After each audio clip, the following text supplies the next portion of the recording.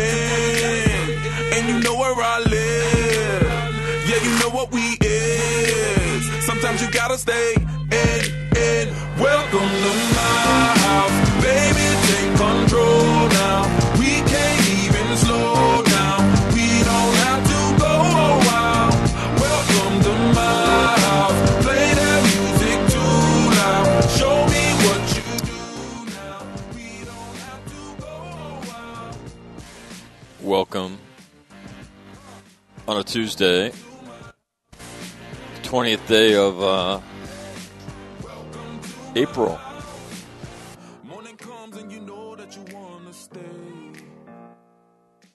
So I hope you're having a good day so far. It's only morning, you know. Well, it might be almost lunchtime on the East Coast. And so you got that going for you.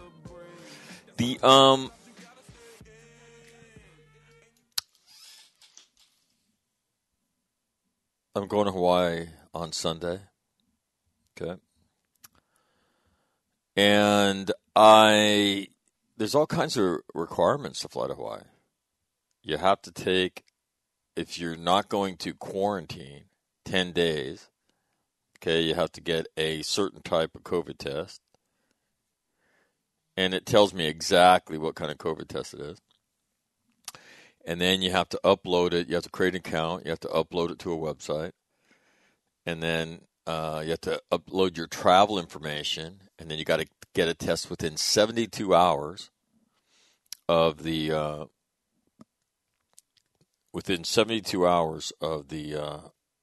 of your departure time on your flight to Hawaii. So I leave Orange County, I fly to San Francisco, and then or San Jose. I fly from San Jose to Hawaii. So it's the time I go wheels up.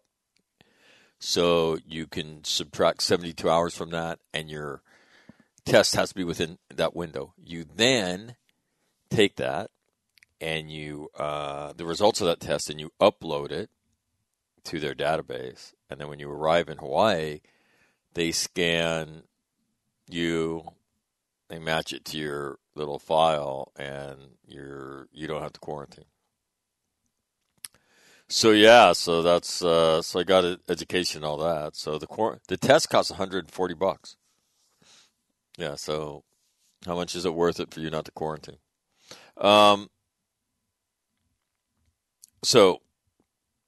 I've never been to Hawaii, and I'm going to stay at Joint Base Pearl Harbor Hickam. Yeah, that's a Navy and Air Force event. I don't know if the Army's there. So Joint Base Pearl Harbor Hickam. Now, I have to tell you this.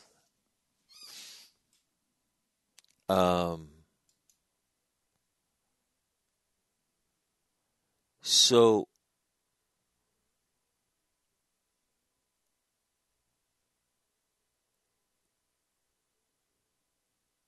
when you look at Honolulu,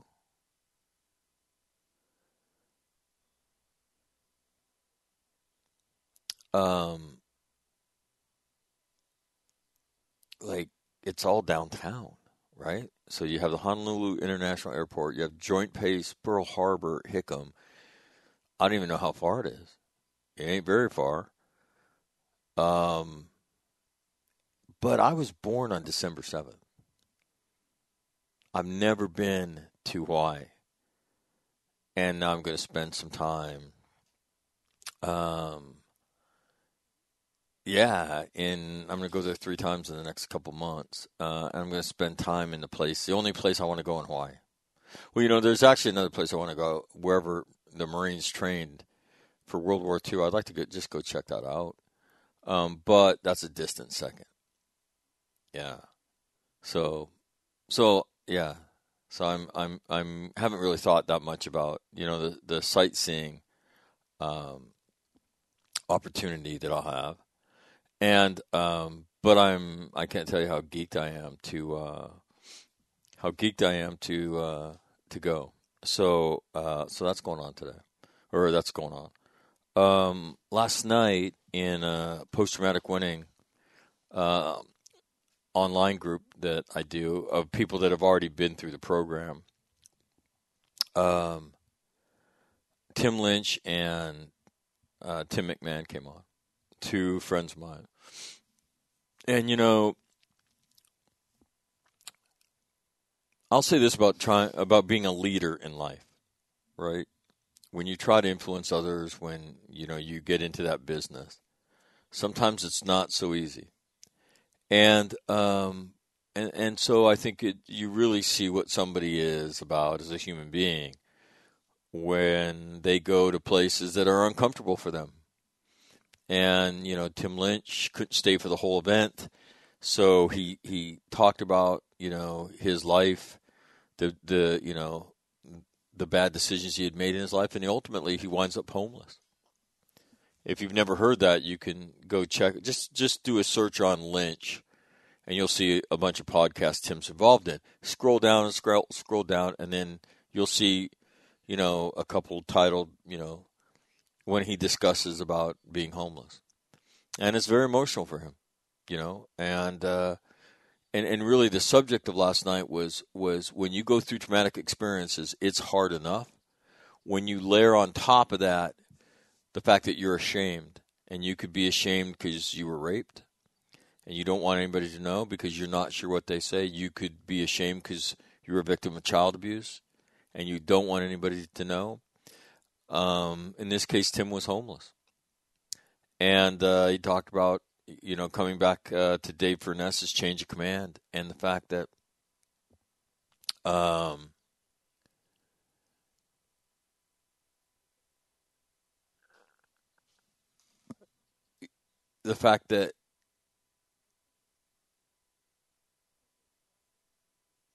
he was coming back to see all of us in North Carolina, and he was so nervous he threw up at every airport on his trip. And you listen to that, and then you see the impact it has on other people, right? Here are these tough guys who are tough, and they're talking about how devastating some of these experiences were. And then Tim McMahon followed up, and he talked about being, sexually assaulted 3 times in his life as a young guy. And then what that did to his life. What kind of man am I? Can I have a relationship with somebody else?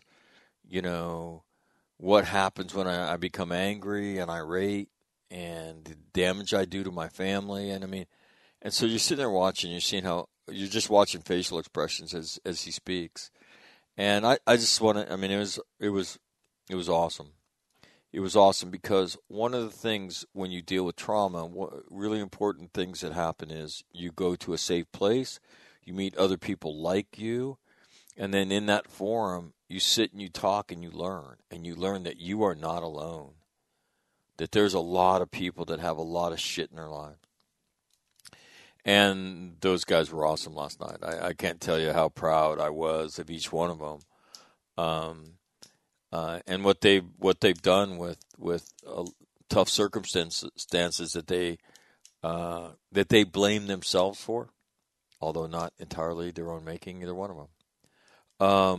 In the news today, a guy named Jason, well, not in the news today, but in about 5 minutes, a guy named Jason Quintero is going to join us.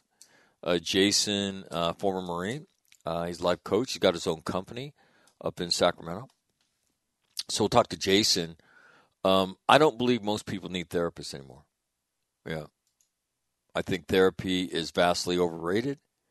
I think the majority of it is not very good. And I think what most people need is somebody who can tell them how to get their life together. Okay. And I don't think the drugs for most people are the appropriate way to go, but that is the American institutional response to when you struggle. And if you don't have a serious mental illness, consider using a life coach instead of a therapist.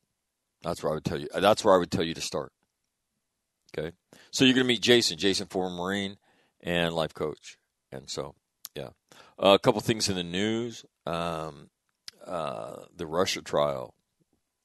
I combined two items. Nobody is better at playing international chess than Vladimir Putin. And he's playing it again. And so I'm not sure what's going to happen. I'm not sure what's going to happen on the border. But I will tell you this. He plays that game better than anybody. And so in my opinion, the biggest question is Germany. There's it's called the Nord 2 pipeline or something like that. That pipeline is really important for a variety of reasons. It allows Germany to sell into Europe. It creates European dependence on Germany. And it's the transfer of real money to Russia, which is a land of fake money. Germany is the enabler of all that. So now you've got 100,000 Russian troops massing on the border. Somebody needs to put an end to this pipeline thing. Okay? And you're going to see Germany make, great protests relative to this in public, but they're still going to enable this pipeline. And it's ridiculous. I'm as everybody knows who listens to the station, I am not a fan of Germany. I think they destabilize the European, continent, and I think they get held accountable. And how do you do this? How do you enable that? And then say, oh, we don't want American troops to leave Germany. But if you look at the geography of Germany, of Europe, Germany's nowhere near the conflict. What's significant to America about Germany today? Answer: nothing. Why would we feel any need to keep troops in Germany when the fight with the Russians, if it happens, is going to happen way further to the east? So where would you want to be? Poland, probably.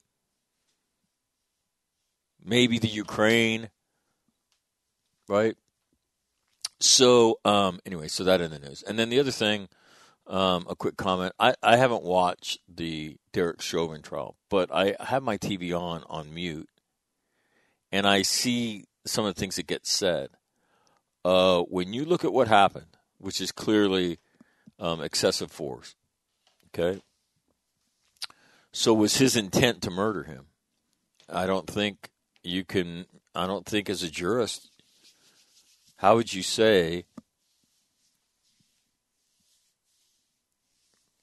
that was his intent? So I think the jury, I don't know what he will be convicted of. Manslaughter in some lesser degree. But I think that a lot of people believe that the state of Minnesota overcharged the case. And so, and now you have, the nation kind of waiting to watch this verdict. And then we'll all watch the rioting that breaks out, no matter what the verdict is on the backside of it. And the question becomes, what happens to police? What happens to policing in the country? What happens to policing in the country? Now, there was a young man got shot in Chicago the other night. He's hanging out with some guy who's 21. 21-year-old's got a pistol, and shots are fired, right? The acoustic sensors in Chicago sense it. Officers are dispatched. Officer gets out of his car. He's chasing a young man with a pistol. Now, in a life and death situation, this young man turns, and then in the officer's mind, he's got a pistol in his hand. He's already shot, according to the acoustic sensors. He's run, and now he hasn't dropped a weapon. What else do you want the officer to do? But to me, the most concerning part is, when we have people that say things like due process, and then they're fired or resign. That's kind of scary. You have an American congressperson who's telling protesters to essentially be more violent, be more confrontational. And so hold on to your hats because, the adults in the room, not so much. Not so much. And so what happens in a culture where nobody wants to be a cop? What happens to the lawlessness, right? So, again, does that excuse every excess? Absolutely fucking not. It does not. Okay? But when you put yourself into that situation on a daily basis, right?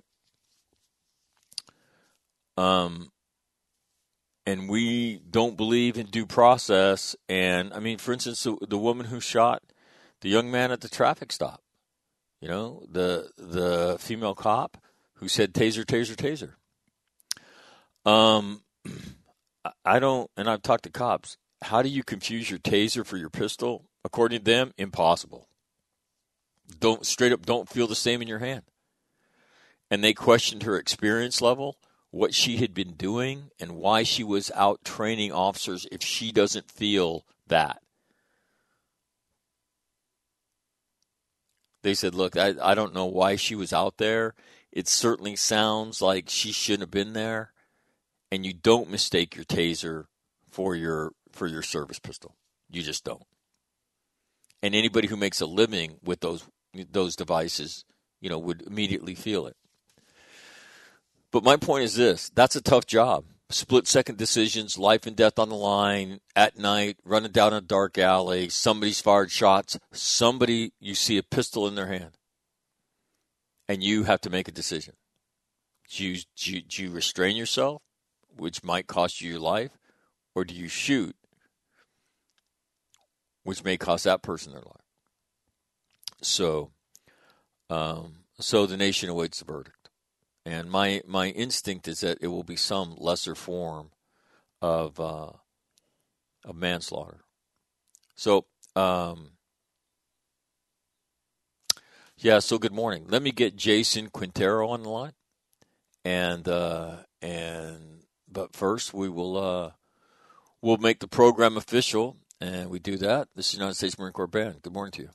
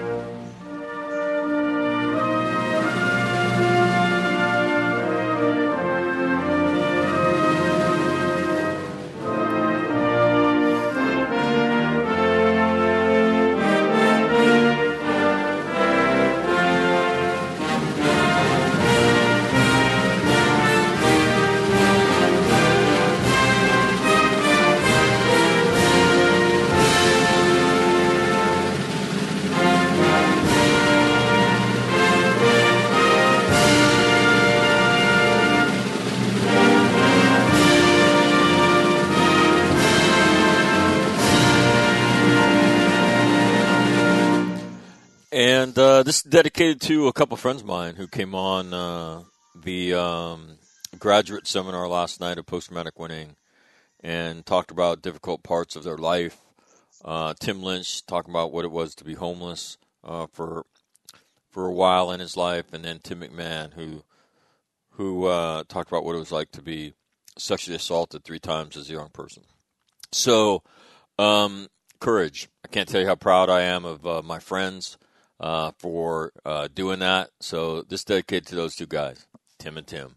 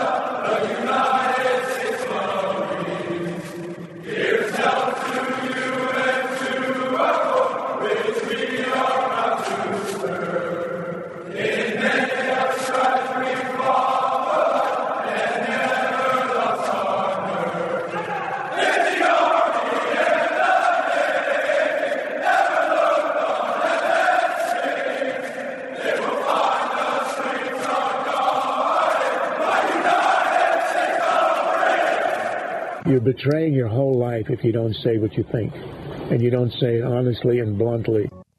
What keeps you awake at night? Nothing. I keep other people awake at night. For this campus had prepared him well. I'm very confident that, thank you very much.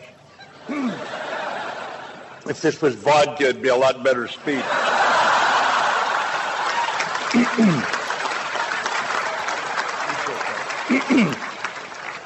But I'm not supposed to glamorize alcohol anymore, so young folks, you ignore what I just said. We just have to execute. And we are executing every day, and Sergeant Major and I are very proud of what you do. Doesn't mean we can't get better. We don't want to make a mistake to learn. We don't want to lose to learn. We cannot lose if we have to go fight. We got to do what these Marines did here 75 years ago. Persevere against difficult, challenging conditions and odds and win. You got to win. All right, we'll check the weather around Marineland. Currently sunny and 67 in Quantico, down the coast of Camp Lejeune. Partly sunny, 69. 29 Palms, sun and 70. Pendleton, partly cloudy, 58. Camp Smith in Hawaii, dark cloudy, 67. Okinawa, dark cloudy, 68. Darwin is dark cloudy, 78. In Oslo, which is in Norway, don't you know, it is sunny and 60 there. How about that? And where I am in Costa Mesa, California, it is cloudy and 60. Joining me from Sacramento is Jason Quintero. So, first of all, Jason, thanks for doing this. Good morning. Hey, good morning, Matt.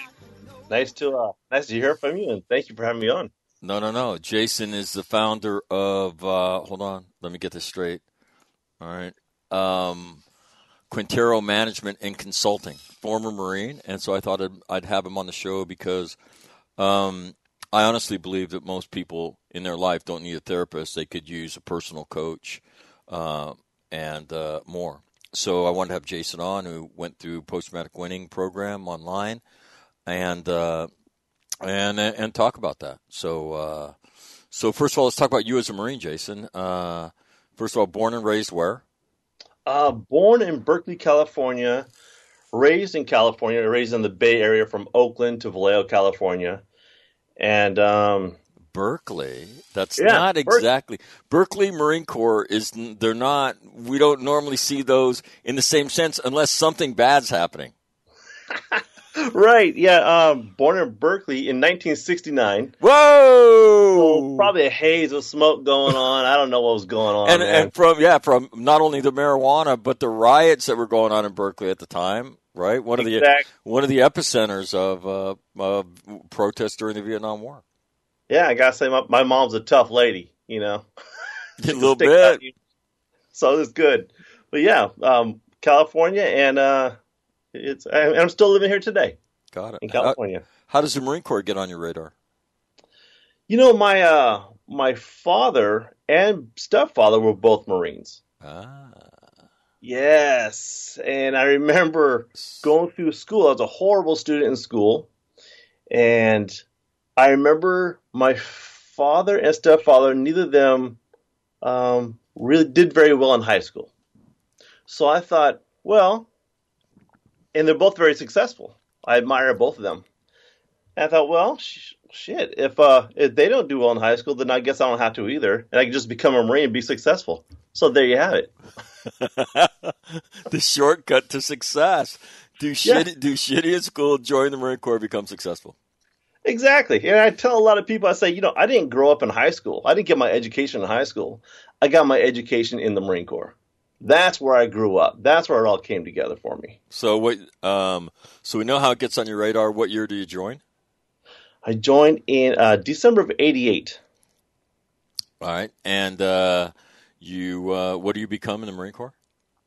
I became a diesel mechanic. Whoa. Yeah. Those Humvees. So anyway, my first duty station, they told me to work on Jeeps. We still had Jeeps at First Marines. I was at 1-1 at Camp Horno. And they put me on the Jeeps. I said, I don't even know what the Jeep is. What the hell is this? Let me just tell you, that's old Corps. If you had either had a steel pot, a 45, or if you ever rode in a Jeep, you're part of the old Marine Corps. The Jeep, though, incredible. What was great about it was narrow wheelbase, so you could get down trails with it, right? Engine, extremely simple. What were there, like 3 parts in it? And then, and it was just this little rugged thing that you could, dispose of pretty quickly, and you could move in airplanes and shit like that. As you compare it to what we have now, it's crazy. But the Jeep, man, what an incredible little device. Well, it was funny because when I went to training, we just trained on Humvees and 5 tons. Humvees and 5 tons, that's all I got. Then I show up at 1-1, and they have Jeeps. And they told me to take care of the Jeeps. I'm thinking, I don't know what a Jeep, I don't know how to do this. But of course, when the sergeant says or lieutenant says, go fix it, I'm like, yes, sir. Okay. And I'm out there fumbling with tools. I have no idea what I'm doing. I'll just fake it till you make it, I guess. Right. Somebody will walk along and say, hey, what are you doing? Like, I have no idea, right? Yeah. Could you show I don't know me? yet. When the senior Lance Corporal says, hey, dummy, this is how you do it. Oh, okay. All right. Thanks. So how long did you stay in the Marine Corps? I did about 10 and a half years. Wow. So I left I actually wrote down the notes, May 21st, 1999. Wow. Just in case you're keeping track. So you participate in Operation Desert Shield, Desert Storm? Yes. Yeah. Did Desert Shield, Desert Storm with 1st Marines. With 1st Marine Regiment? First Battalion, 1st Marines, so headquarters. Still 1-1. Got it. Give me some of the things that you learned out of that experience. That's there's Marine experiences, and then there's experiences that you have when you go forward, and they're a little bit different. A lot of the same. You just learn them you realize the beauty of what you learned back in garrison because it helps save your life and make you better when you go forward. But there are different experiences when you go forward. Give me a couple of lessons learned from your experiences, Desert Shield, Desert Storm. Well, one thing I can think of is how, you're in the Marine Corps and you're training, you're doing Marine Corps stuff, and you got the uniform, looks good, you're squared away, you're a good-looking dude, right? And you feel like a badass, and you are a badass, you know what I mean? But then when you get to combat, and you start thinking, oh, shit, man, this is real. The people are really going to try to kill me. This isn't training no more. I remember thinking, I remember CNN especially saying, before we left, they said, we're all going to die. Like 90% of us are going to die. And, being with 1st Marines, we were the first guys in there. Right. And they said the first wave of Marines and soldiers, they're going to die. So that's, it's a depressing thought to think CNN might be telling the truth, or they might actually know what they're talking about. Of course, you find out later on they're full of crap. Exactly. We all learned better than that, right? Wolf Blitzer in a situation room. I mean, thank God Combat's not like that. You couldn't last for like 2 hours if it was like life in the Situation Room, and the nonsense that people put out there. Yeah, I learned early on, don't trust the media. They're full of crap. They don't have no clue what they're talking about. So that was fun. But getting into combat, being shot at, it really and I hate to say this, you know what I mean? There's Marine, and then there's combat Marine. And I believe that every single Marine who hasn't been in combat, if they were asked to go to combat and go to war, they would do it and they'd perform superbly. But when you actually get there and you're shot at, you see there's some guys who buckle. I mean, very, very few. I can think of two people who just quite couldn't jump up out of the armored vehicle and fire back. They were scared. But the overwhelming majority of us, we fire back. But you're scared too. And that's the difference. Everybody, it's interesting when you have those discussions like, I was scared shitless, man. I don't even know how I did that. And then the vast majority of people learn to overcome their fear and function. But there are a few. I remember I had a guy on, his name's Matt Gospodinovich, and he is a Lance Corporal in 10th Marines, an artilleryman, and he was in Beirut the day of the bombing in 1983. And he said there was one guy who refused to go help. Yeah. And I thought, man, how do you live with yourself, right? I mean, knowing that you have a job to do, others, and I think everybody has kind of a similar thought in their heads, like, I don't really know if I'm going to live or die, but I know the only thing I can control is I'm not going to let down my friends. I'm not going to let down these guys who depend on me. And I think most people overcome their fear with that obligation of knowing these guys depend on me and I can't let them down, and that propels you forward. But there's some guys who can't, who can't do that. And what you're talking about, and then what Matt Gospodinovich was talking about that day, I thought, man, that's tough, man. When you have to live with those feelings that, I shrank when everybody else kind of stepped up, but it happens, right? Yeah, I'm glad you said that, because I know for me, if I was out there by myself, of course, I would not fight. I'd be like, get the hell out of there. Right. But knowing that my brothers are around me and someone's shooting at my brothers, and now I'm pissed. Yeah, fuck this, right? You don't shoot at my people, and I'm going to kill everyone I see. I'm ready to kill or die at that moment. And I don't want my mom to hear this, but don't tell her. Don't tell her you're on. Okay. Yeah, I won't tell her that I'm on. But at the moment, I'm ready to die for my boys. I'm ready to do this. Of course, I told my mom before we went out. I told my mom, I'm nowhere near the front. I'm way back in the rear. This was before cell phones, so we got one final phone call before we pushed through the desert. So I told Mom, oh, yeah, I'm way in the rear, not even close to any combat. Don't worry about me. Don't worry about me, Mom.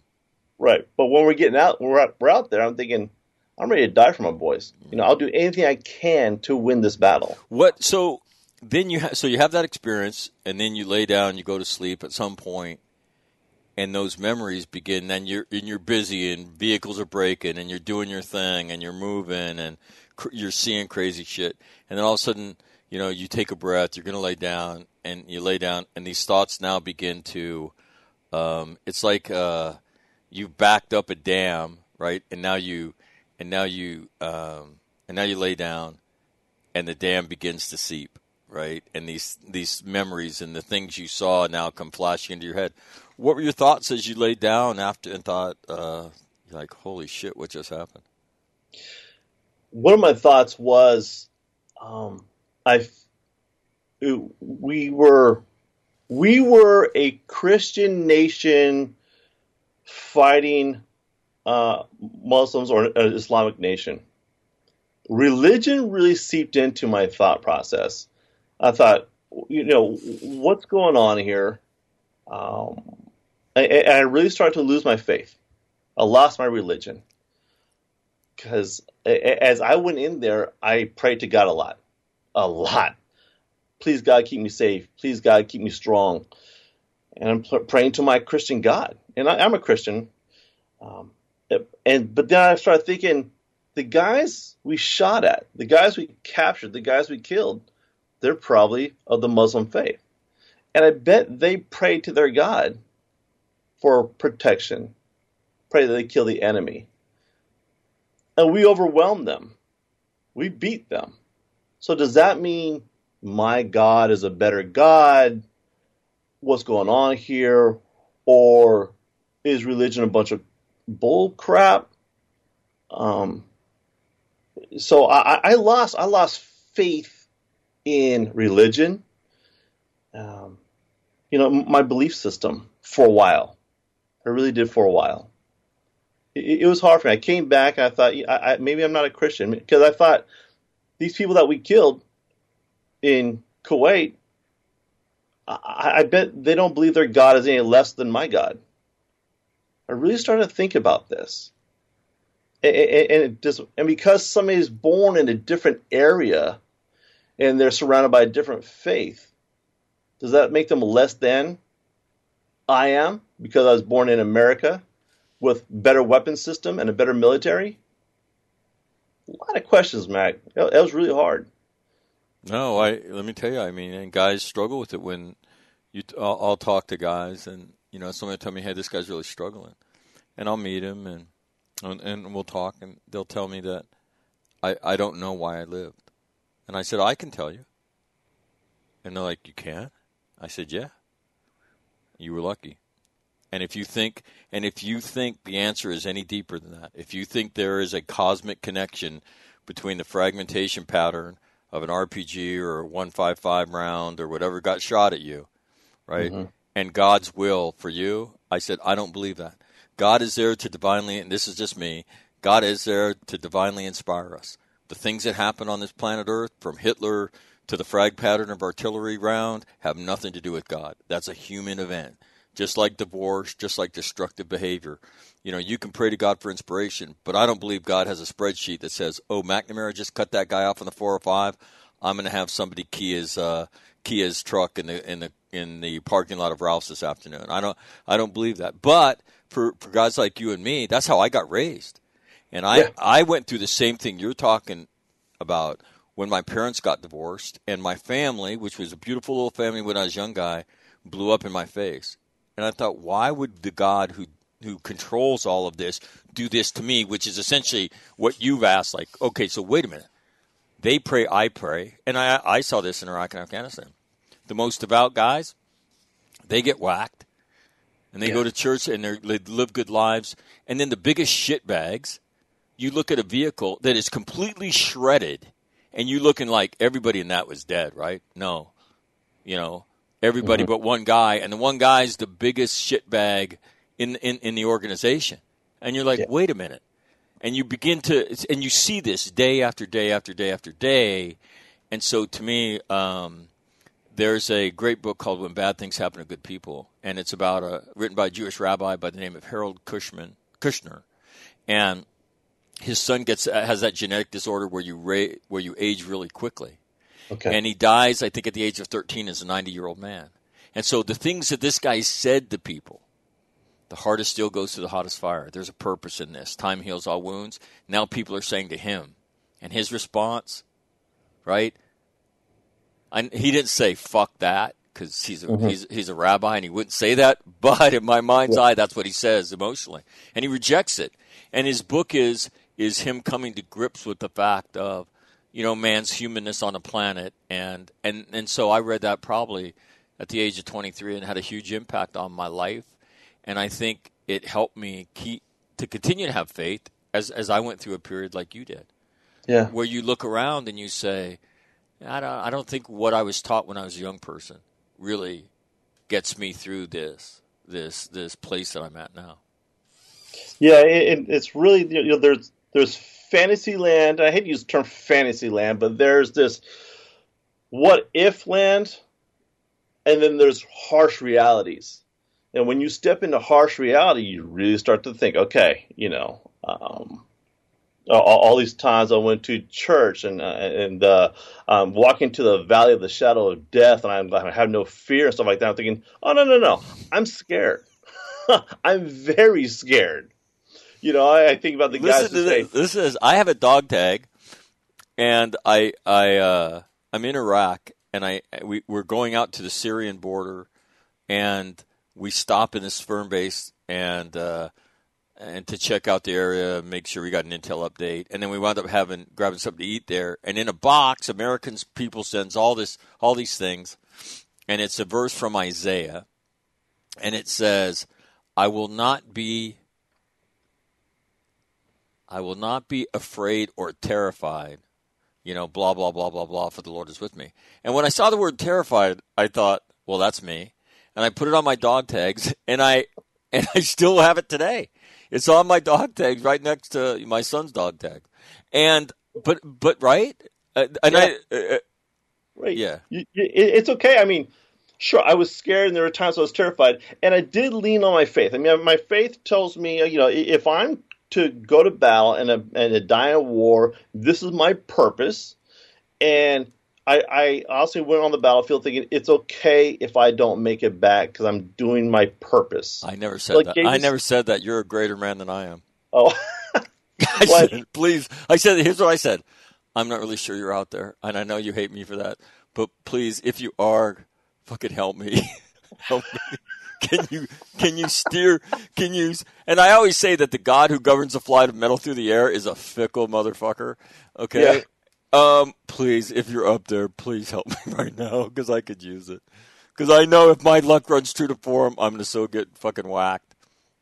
Yet here you are. Right? Yet here I am. Yeah. Yeah, so I wasn't like you. I wasn't good with it. I wonder how much of that was, I was, maybe 20 years old at the time. So, maybe I was watching too many movies where, the good guy just flies in and kicks some ass and, explosions happen all around, the bullets miss by inches, and he's just good to go. That was just me.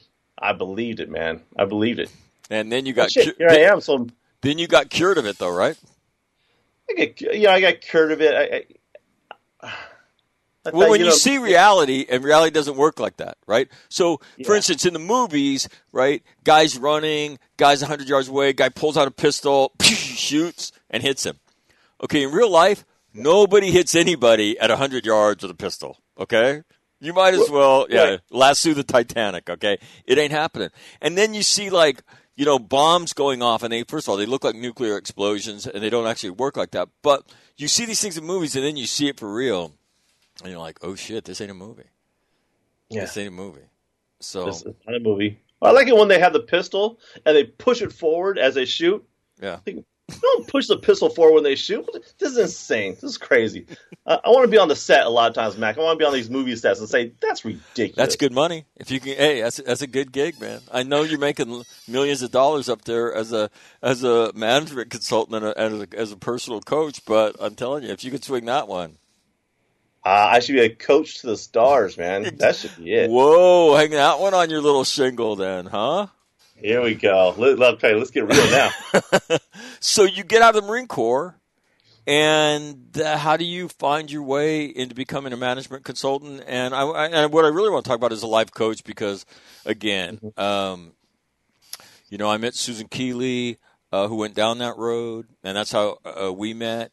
I met Peggy Cooney through this, and a lot of people that were in that first group. But one of the things I see all the time is that we now go to therapists, and Viktor Frankl says this in Man's Search for Meaning.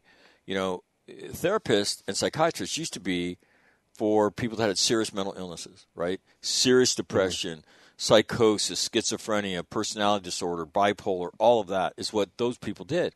Well, now, if you're struggling in life, you go see a therapist, and you're inducted into big industrial complex mental health, which is medicate you and come to group therapy and talk therapy for as long as your insurance company will pay or as long as you will pay. Most of us don't have serious mental illnesses. Only about 4.5% of the American population does. Yet, so many people go to therapy. My own opinion is that life coaches offer such a better path. and I wanna hear the story about how you found your way into that. You're obviously a music guy, man. Why don't you buy a few more guitars? Oh man, actually, I'm in my son's room because he slept in the office last night. What? Yeah, my son slept in the office, and he had to get up and go to online high school. So I'm in my son's room because he was sleeping on the couch. What a nice father. I am. What a nice father. All right, so let's so you get out of the Marine Corps in 99, May 21st of 1999. Not sure how I remembered that, but I did. Thank you. Yeah, pretty good. Yeah, better than me actually. Glad right notes. And so you, so then what? I got out in 99, and I knew that I just wanted to be. Well, you get out. You get out as what? A staff sergeant? As a sergeant. It would be like, if you're a realist, you get staff sergeant. And I say, no, I'm good. We're good. I think I'm done. I was getting into some trouble too. Started getting kind of political. The higher rank you get, the more political it gets. Yep. And it was time for me to go. There you go. But I really wanted to start a family. I was tired of going overseas, things like that. And I've seen enough guys who went overseas while they had a wife or a girlfriend and children come back to no wife or girlfriend. Right. So I thought, this is not the life I want to live. So now, were you married in the military or in the Marine Corps? Or yeah, I got married in 97. So, and I said, yeah, it was time. Well, I want to start a family. Right. It was want to do that. But I got out and I had some difficulties getting out. I was diagnosed with PTSD in 99 as I was getting out. And I remember the VA telling me that and them telling me, you need to come back. We need to go over this. We need to some therapy, blah, blah, blah. And I thought, you're not going to call me fucking crazy. There's no way you're going to say I got PTSD and I'm not coming back. I want to start a family. You're not going to lock me up like a crazy person. Not going to happen. So this was my mindset. There's no freaking way I got PTSD. Get away from me. So years went on, and I worked at my family business for 5 years. Didn't like it. Did some real estate. I enjoyed real estate a little bit. But during that time, I had kids. I had a daughter, I had a son, and the PTSD really started to catch up with me. How? How? Well, there were some experiences that I saw, some images of some scenarios we went through in Kuwait, right, where children were raped, children were murdered, children were tortured and burned, and I remember those images, very vivid to me.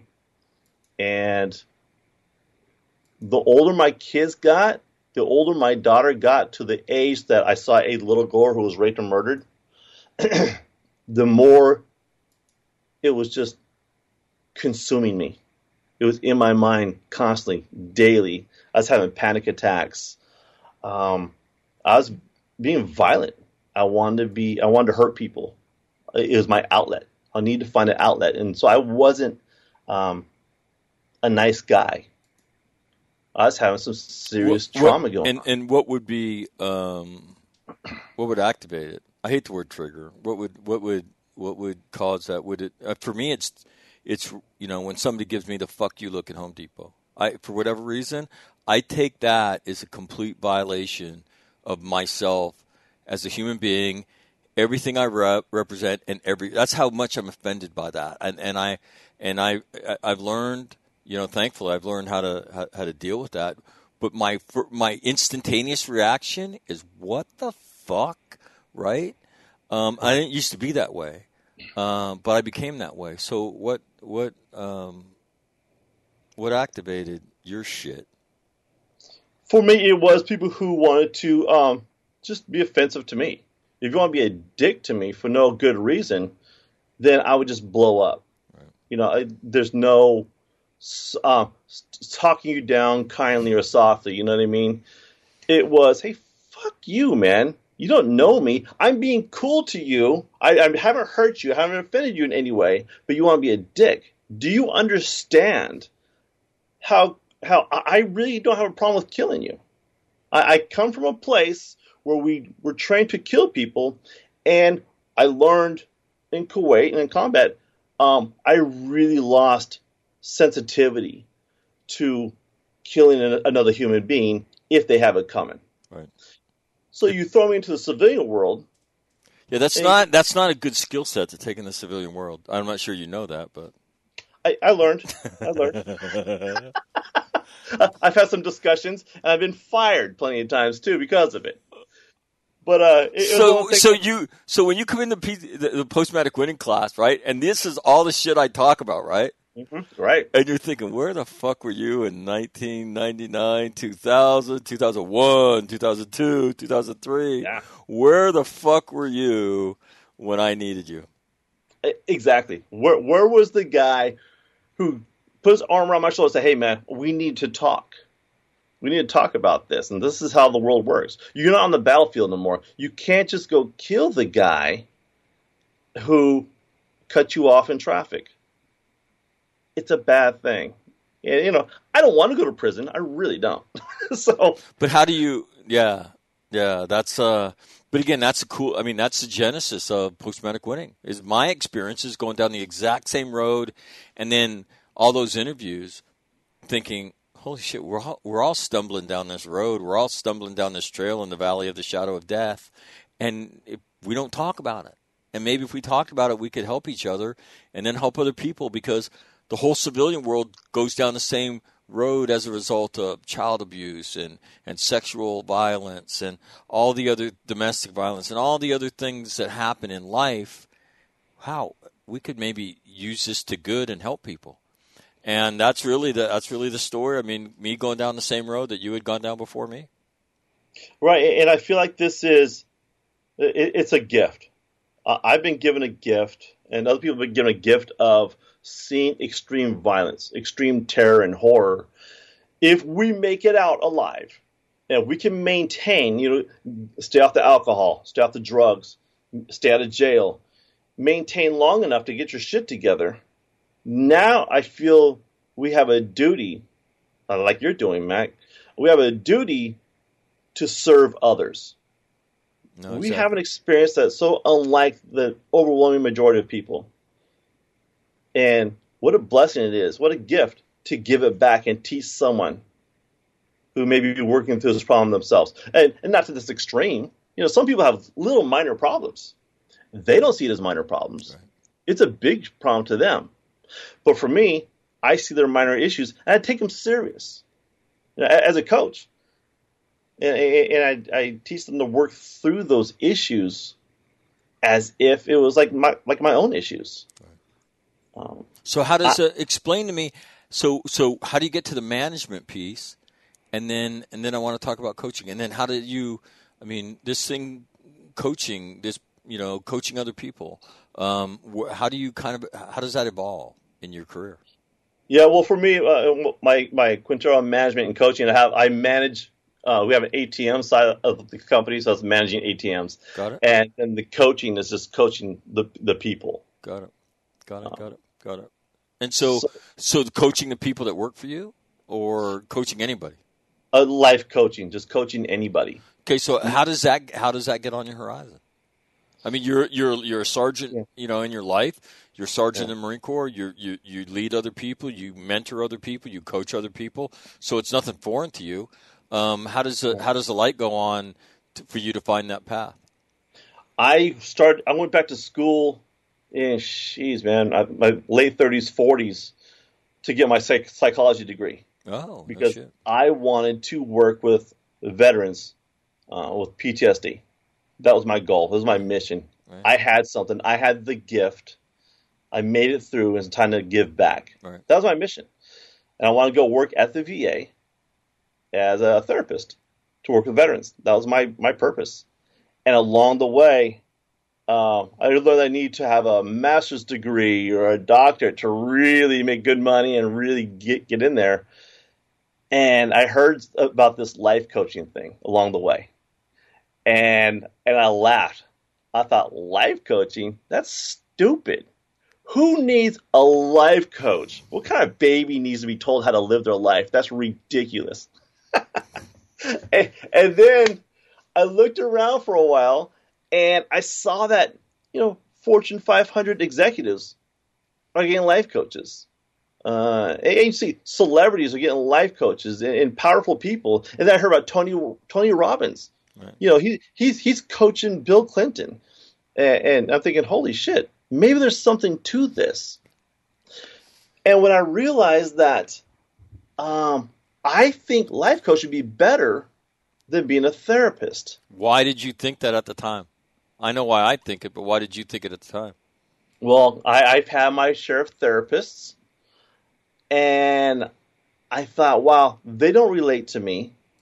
And I have I met a couple great therapists, so right. I'm not going to bash the whole industry. But overall, the majority of therapists are like, oh, I'm going to see you for an hour. I'm going to talk about your shit, your problems, go dig up your past, and through that, and barely knowing you, I'm going to issue you some drugs.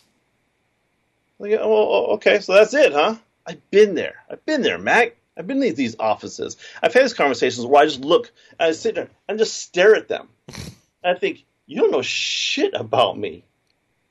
You're just pissing me off. You're making things worse for me. And you want me to take these drugs, huh? Okay. I thought, I'm better. I know that I'm better than that. And what I heard about coaching is the process of, it doesn't dig into the past too much. It's about moving forward. It's about today moving forward. I mean, as a coach, I want to understand your past. That's great. But now today, I need to take you where you're at and move you forward. The people I coach aren't broken. Therapists like to find people who are broken. Coaches don't find people who are broken. I find people who are freaking amazing.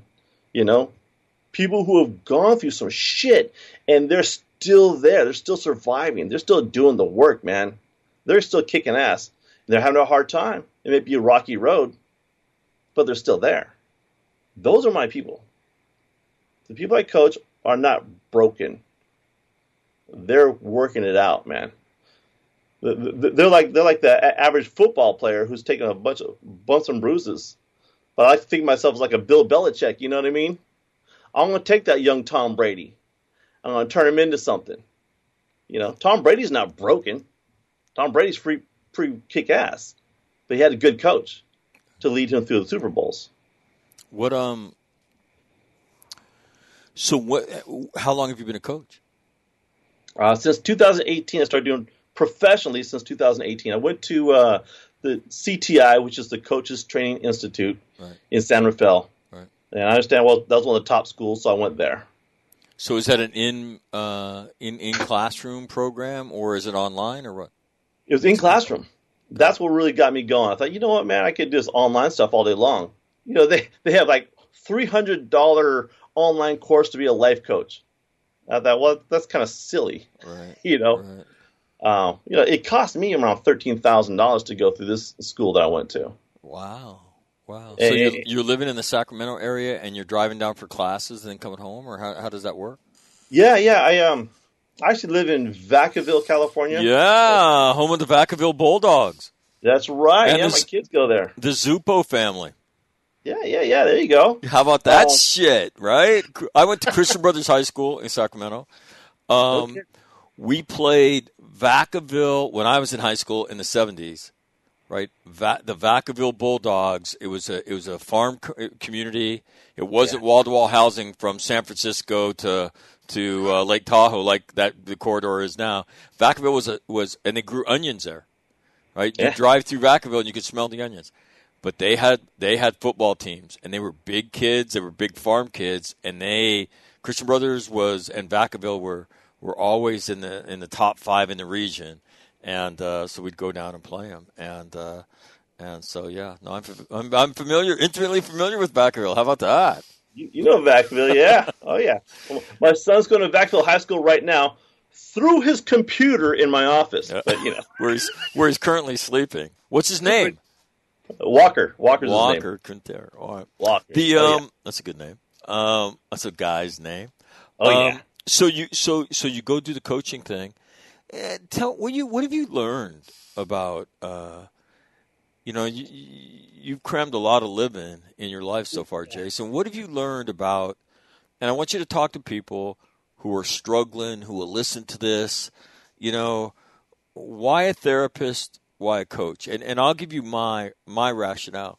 When I look at mental health statistics in the country, and I see that 95% of the population that struggle of the country doesn't have a serious mental illness, to me then I would question whether you need a therapist. Okay? Yeah. If you're just getting your ass kicked by life and you're struggling and you've grown up in tough circumstances and you haven't had a lot of great role models in your life, to me, the first place to go is a life coach, not a therapist.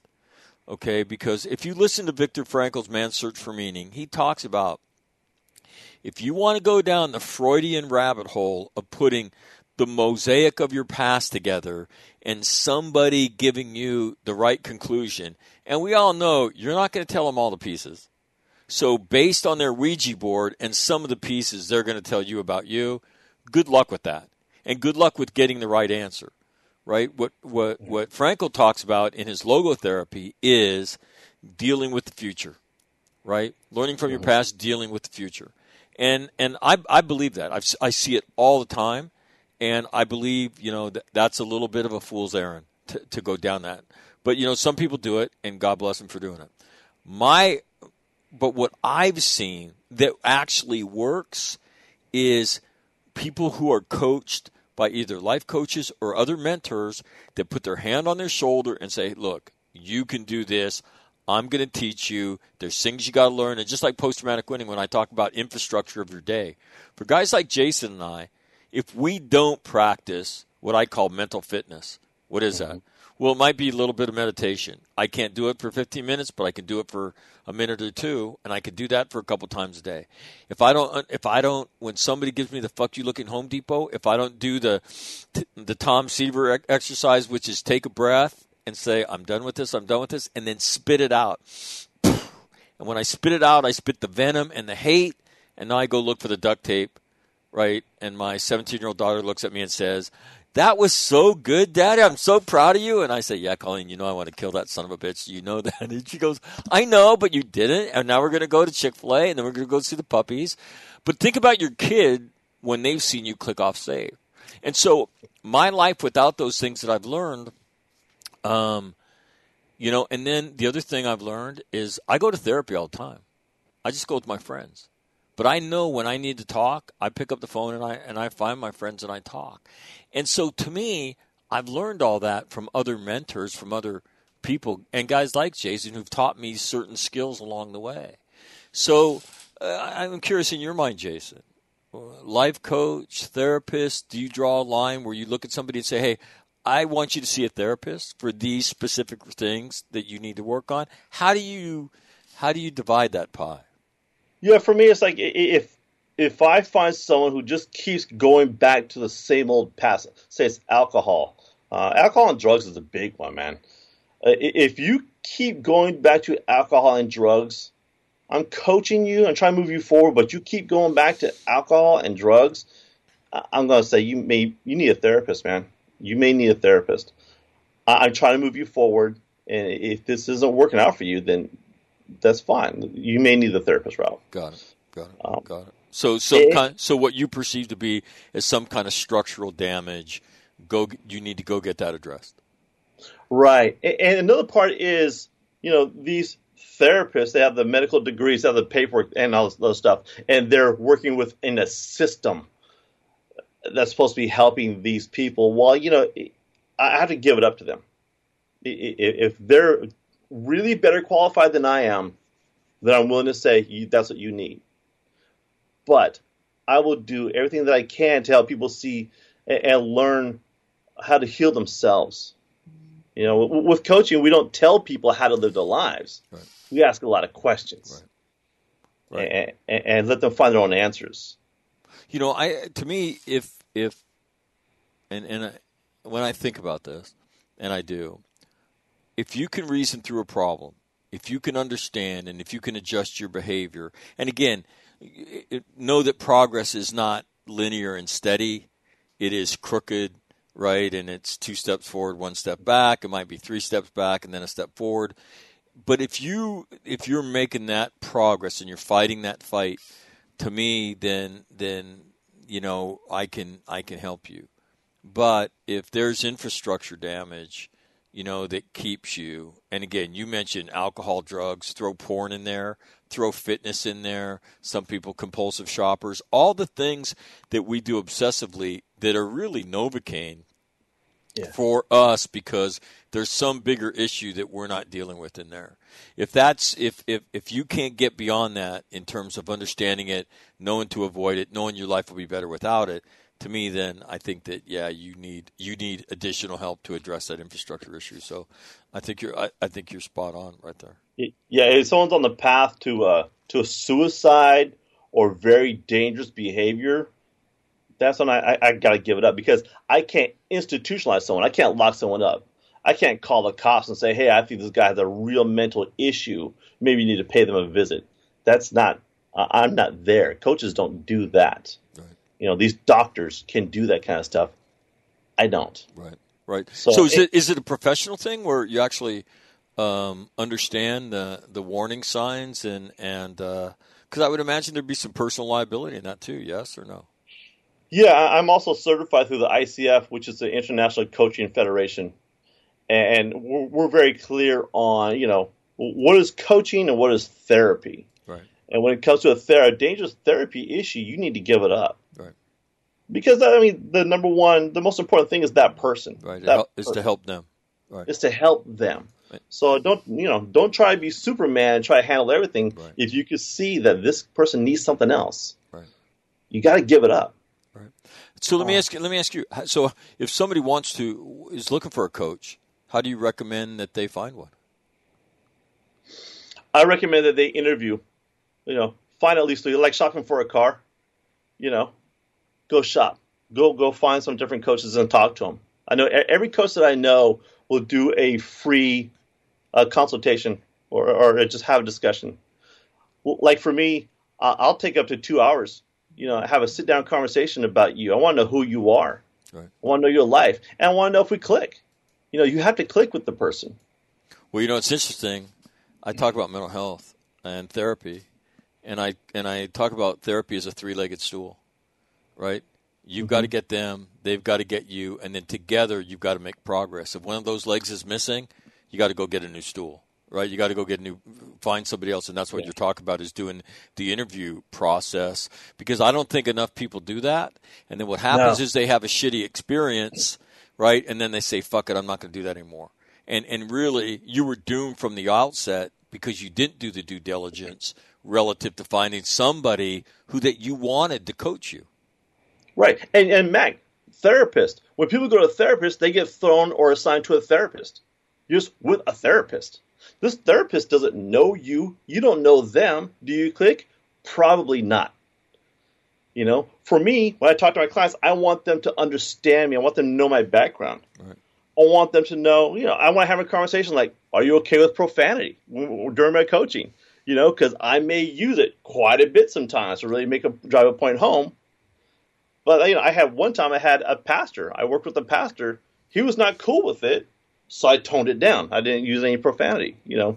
But you had to. Did you fall out of your chair? You started talking, then all of a sudden you tipped over, and he said, there were a lot of long pauses. Start convulsing. Jason, are you okay? Yes, I'm trying to. Yeah, I'm trying to speak. I'm trying to speak without profanity. It's just not natural to me. Respect the client, right? but it's very important that you have to like your coach. I think you have to. You have to understand their experience. And for me, if a Marine goes to some of the coaches that I know, I have some very soft coaches. They want to, talk about burn some incense or worship some freaking crystals or some crap like that. If a combat Marine goes to see that coach, they're going to think, holy fuck, man, I don't want nothing to do with this, right? But they come to me, it's a different experience. Right. And somebody soft goes to you, they'll run out of your office, right? Well, they probably wouldn't, but because you would. But everybody just. But no, that's and let me tell you, I think that's one of the great failures. We as consumers of either coaching or therapy, we go there nervous to interview them, right? And what you have to know is you're the consumer. You make that decision. You have to decide if you want them, okay? But it's not how most of us come. We come, this is my guy, this is my girl. I went, it sucks. I went back, it sucks some more. And then I said, fuck it, I'm not going back. And then a few years later, my wife got on my ass. I knew I had to go back. So I go through the same thing again.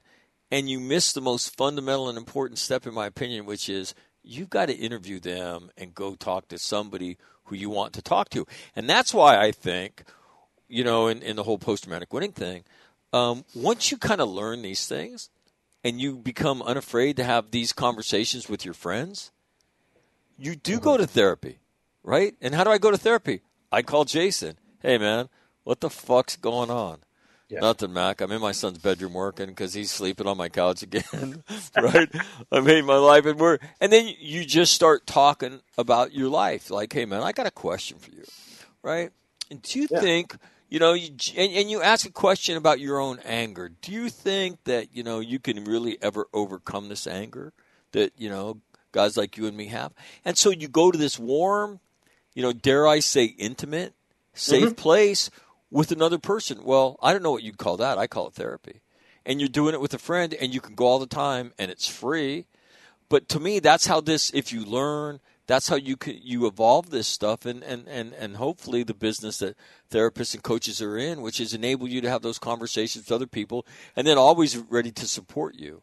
And so I just, to me, life coaches don't get enough publicity, in my opinion. But you hear about them, like you said, you hear about them more and more. And I just think they are the ideal first step.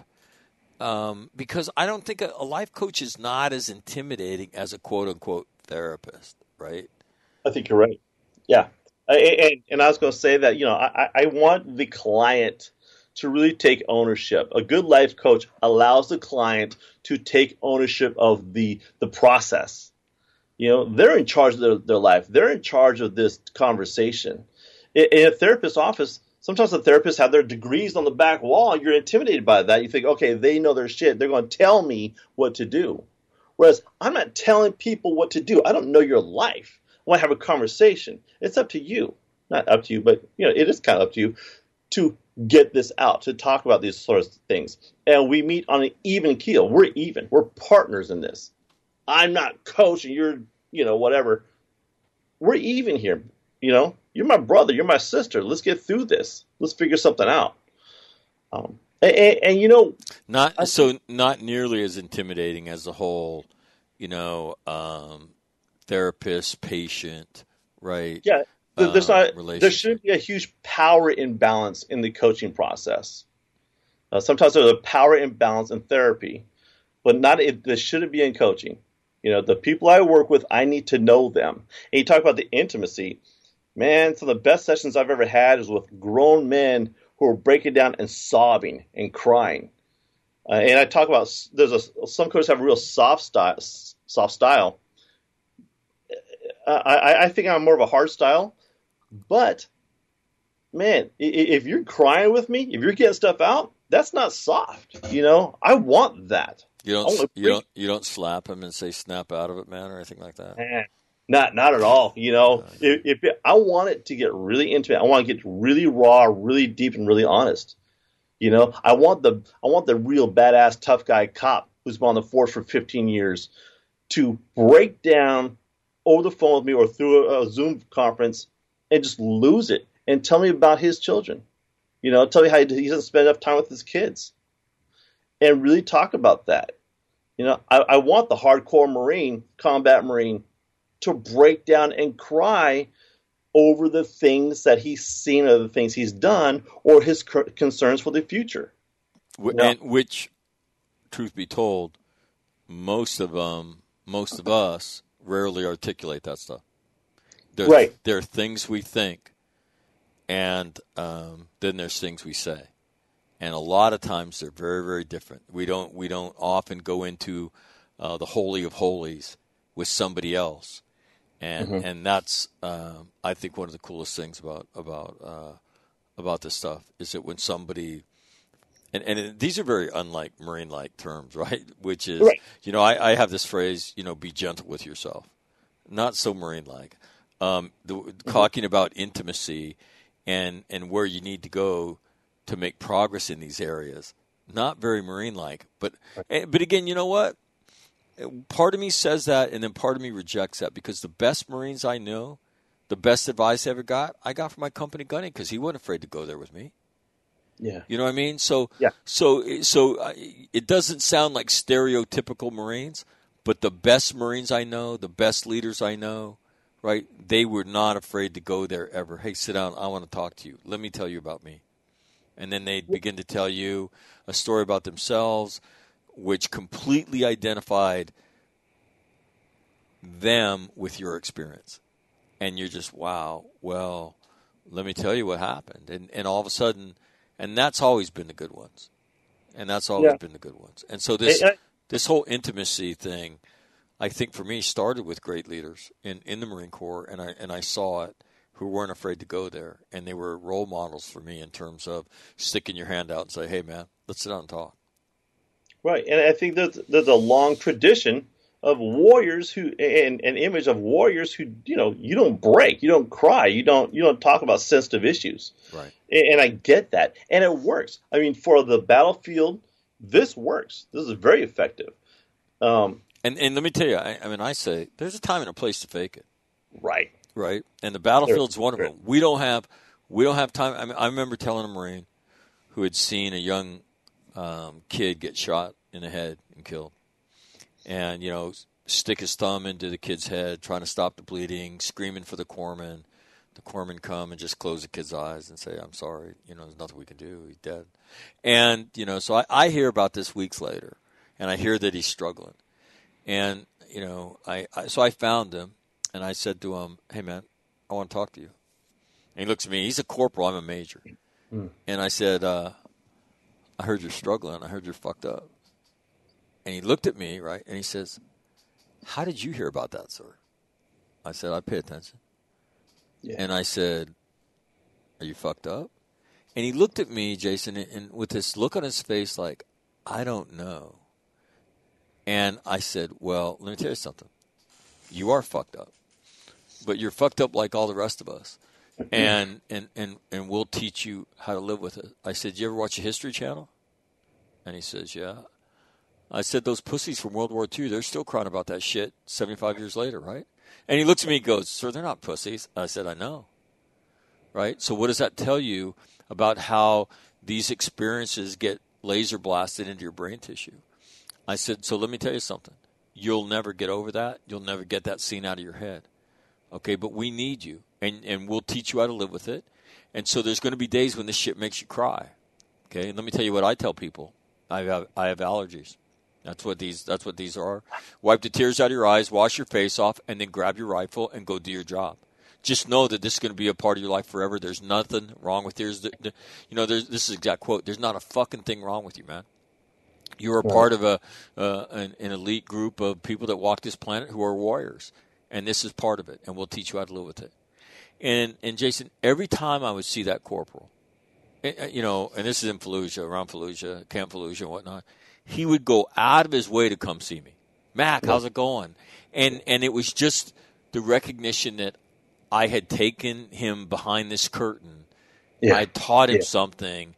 I had made him help him understand the experience. And so to me, it's not hard. I'll be curious what you have to say about this. People want to talk about their shit. Mm-hmm. They're dying to, but they don't go there easily.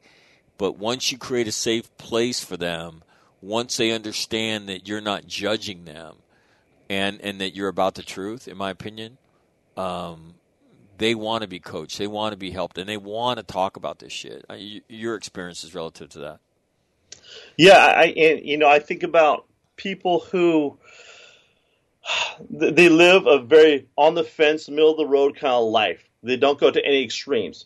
Whereas you get a combat Marine who sees combat, and they're the baddest motherfucker on the block.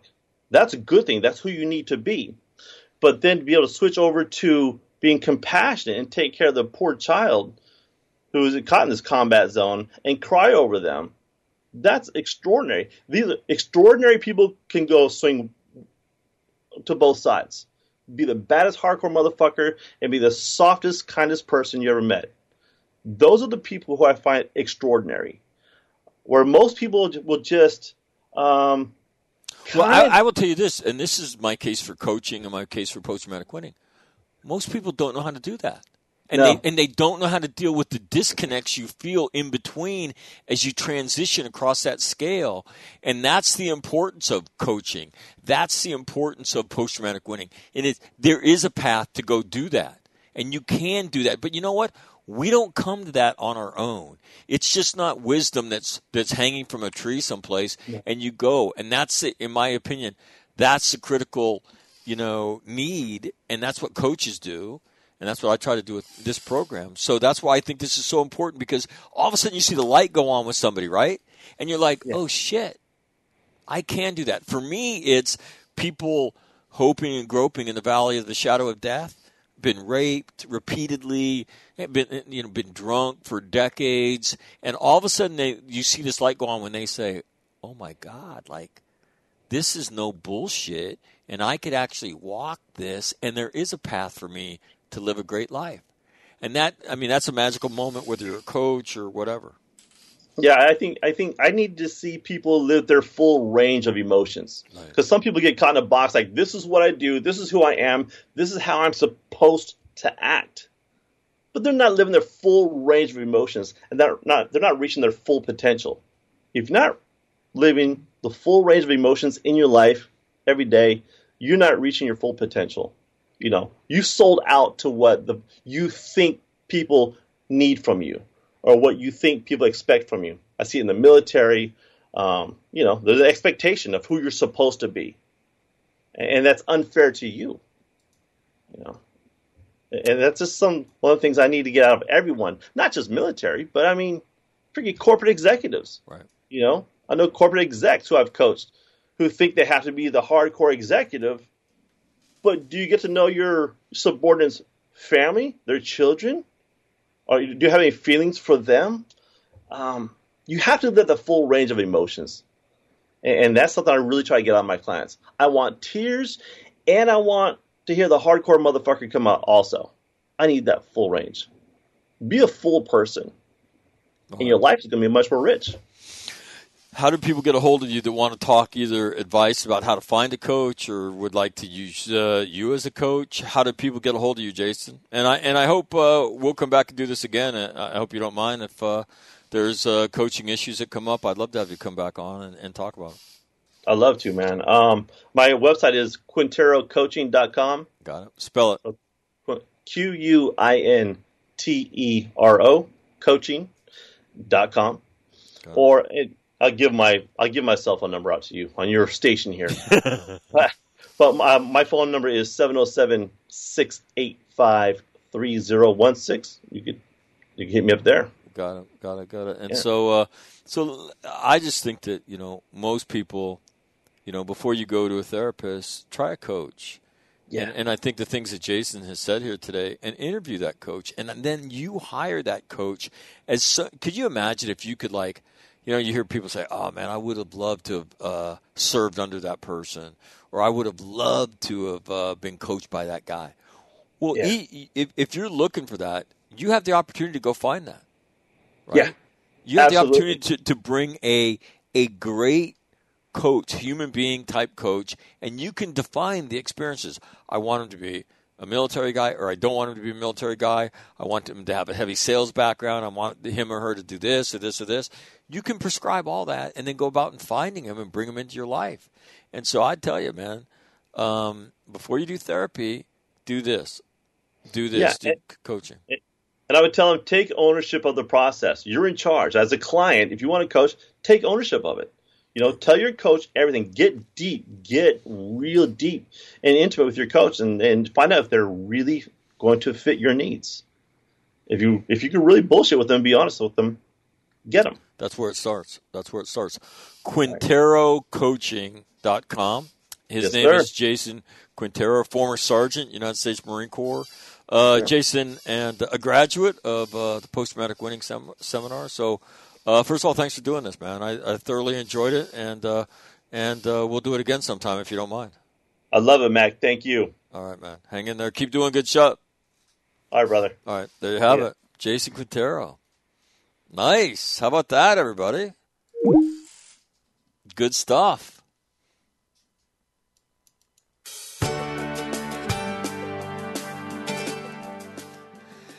That'll do it on a Tuesday. I've got to get on an Adobe Connect call and set up a class I have to do in Hawaii next week. So, exciting stuff. Anyway, if you're just tuning in, that was Jason Quintero of QuinteroCoaching.com, and former Marine and a good dude. So, if you're looking for help, not a bad place to start. Or if you want to be a coach, give Jason a call. Contact him through his website. So, on this Tuesday, I'm Mike McNamara. This is All Marine Radio on the All Warrior Radio Network. Thanks for listening. Don't be afraid to help somebody. Yeah. And the Mensa brothers will be on tomorrow. Yeah, they're getting switched to Wednesday for a while. We'll see how long that lasts. But, for reasons that have to do with more programming than anything else. So have a great day. We'll be back tomorrow with the Mensa brothers. I am